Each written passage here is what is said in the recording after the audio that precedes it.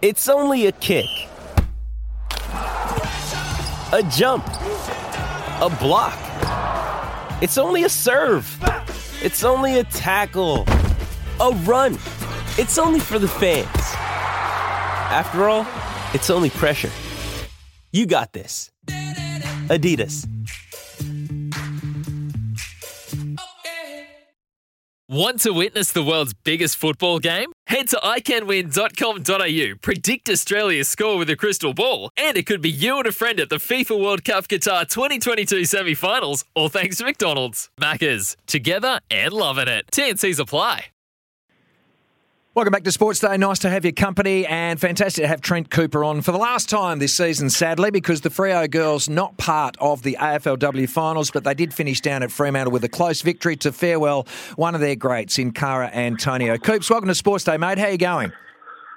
Yeah, very well. Happy to get away with a win on Cara's last game. What did you think of the performance by the girls? Did they do what you asked of them? Yeah, they did. To be honest, we were really focused on our ball movement in the sort of last couple of weeks, and we did it really well with that side of things. We didn't defend the way I'd like. We actually won the possession count, the inside 50s, really comfortably, and 7-7 was a good result, but there's no way that we should have given up 7 goals too. So, but anyway, this last game, we got the win. Coaches are never happy, win, lose or draw. I can sense your frustrations, and it's been a frustrating season. We'll analyse that in a second. But just in terms of Cara Antonio, Coops, she has had such an amazing impact at Fremantle since the very beginning. Can you just give us a bit of an insight into her and her legacy? Yeah, there's probably, at this stage, nobody has had a bigger impact on the program, any individual. And she come into the leader from the start. She's obviously a gun player, All-Australian in 2017, but she battled bad knee injuries sort of the whole way through. She's never really been, since I've been here in 2019, she's never been injury-free, but just an absolute warrior and sets the standard on the training tracks. How she was still running second to Kiara Bowes in the 2K, going as slow as she was, is a credit to her willpower and her fitness. But she just leaves a huge legacy. But the standards she set have been taken up by others, and then that'll get passed on as well. So the future generations probably won't know how much they owe her, but she's been a huge part of the club. She certainly has. Will she be a part of the Fremantle coaching staff next season on a permanent basis, you think, or does she have coaching aspirations? I know she's done stuff at Swan Districts, but being the forward coach this season? Yeah, we would hope so. Cara's going to be a very good coach, and she's also really passionate about her teaching. At the moment, she's at Cedar and does that. So, hopefully we can find a way that she'll be involved for sure, because she's already done well with her coaching. Really, her preparation second to none in the way she goes about preparing her forwards for their roles, and I'm sure that it should be valuable to keep on the coaching staff if we can do that. I always thought she was, nice and mild-mannered and quietly spoken, but we saw on the coverage a couple of weeks ago she was giving a few of the players a little bit of a spray just to spark them up at one of the breaks, so she certainly knows how to do that too. Yeah, there's not too many people that don't know where they stand with Cara, that's for sure. She's pretty, she knows how to be nice at the right times, but also when it's there to be given, she can give it, and the thing that she's got is such great respect from the players that they just take it on board totally and know that it's coming from a good place, and the information's always accurate as well. So, that's obviously a good attribute to have as a coach. So you ended up 12th on the table, Coops. We did expect that you jump up a few rungs above Hawthorn, who you beat on the weekend.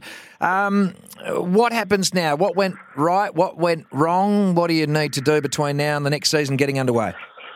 Yeah, so in the end, we played 6 of the top 7, so we lost to all of those, and we didn't lose to anyone outside of the 8. So we finished, probably around about where we did, maybe a couple of positions higher with an easier fixture, but overall that doesn't really interest us that much because we want to be challenging. So obviously injuries played a big part in availability, but particularly through pre-season, which affected our training. but as we got to halfway through the season, started to review what we were doing wrong and right. The big thing was our ball movement. We're too one-dimensional, and we weren't getting enough uncontested possession. So we've worked hard on that over the last 4 to 5 weeks, and some really promising signs with that. So I think that'll be the major area that we need to improve next year if we're going to challenge the likes of Melbourne, Adelaide and Brisbane. Obviously, having Ebony Antonio come back late helped out the forward line. On your tie, did a good job up there this season. But after the loss of Gemma Houghton, is finding another gun forward a focus for you? No, probably what we need is probably to have our midfield fit and firing. So we've got the forwards there. So like I said, Ebony played 2 games. Michaela Tahaka-Reina, I think, is going to be a really good small forward, played 2 games. And Michaela Morrison, I think she kicked 3 in her last game. She didn't play any at all, obviously, from the ACL. So we think we've got enough talent there, the likes of Amy Franklin, who we've just been playing back to help with her development. We think she can develop into a good key forward. So we think we've got the list there in that area. Probably just need some better supply and better quality supply rather than just lots of inside 50s.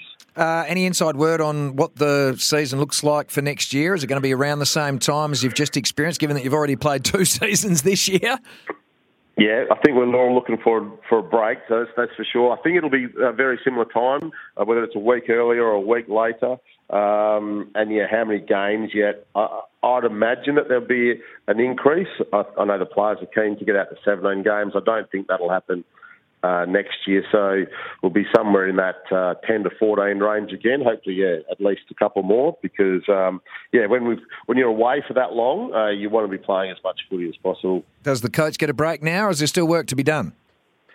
A lot of work to be done this week, just for the exit interviews. The players have to be all out within 7 days. So we'll do a team review and all the individual reviews and probably the staff reviews then. So, definitely looking forward to a break, and particularly over Christmas, having some time off at that time of the year will be a novelty. So I'm looking forward to that. All right, like me, you don't mind having a little bit of a flutter around the Melbourne Cup, mate. What have you zeroed in on? My wife asked me the same question, and I've been that busy. I haven't even had a look. Come on, Coops. I know Deauville Legend looks amazing, but I couldn't even tell you the rest. So I will be heading home tonight, and might grab a form guide on the way home and see if I can come up with something. Which, although I should probably stick to not knowing anything. Melbourne Cup, I think I picked 1 out of the last 30, so maybe I'm better off not knowing. Beautiful, mate. Well, thank you very much for joining us, and thank you very much for the season, mate. It's been a pleasure having you part of Sports Day, and all the best, mate. Enjoy your break when you get one. No worries. Thanks for your support during the year, boys. Good on you. Trent Cooper here on Sports Day, thanks to Bluebet. Bluebet's best bet slip integration is now available on the new and improved Same Racer app. Gamble responsibly. 1-800-858-858. Enjoy your Melbourne Cup wherever you might be spending your day tomorrow. And after the break, it'll be Todd Johnston with the night shift. He will take you through until midnight here on 882 6PR. Want to witness the world's biggest football game? Head to iCanWin.com.au, predict Australia's score with a crystal ball, and it could be you and a friend at the FIFA World Cup Qatar 2022 semi-finals, all thanks to McDonald's. Maccas, together and loving it. TNCs apply.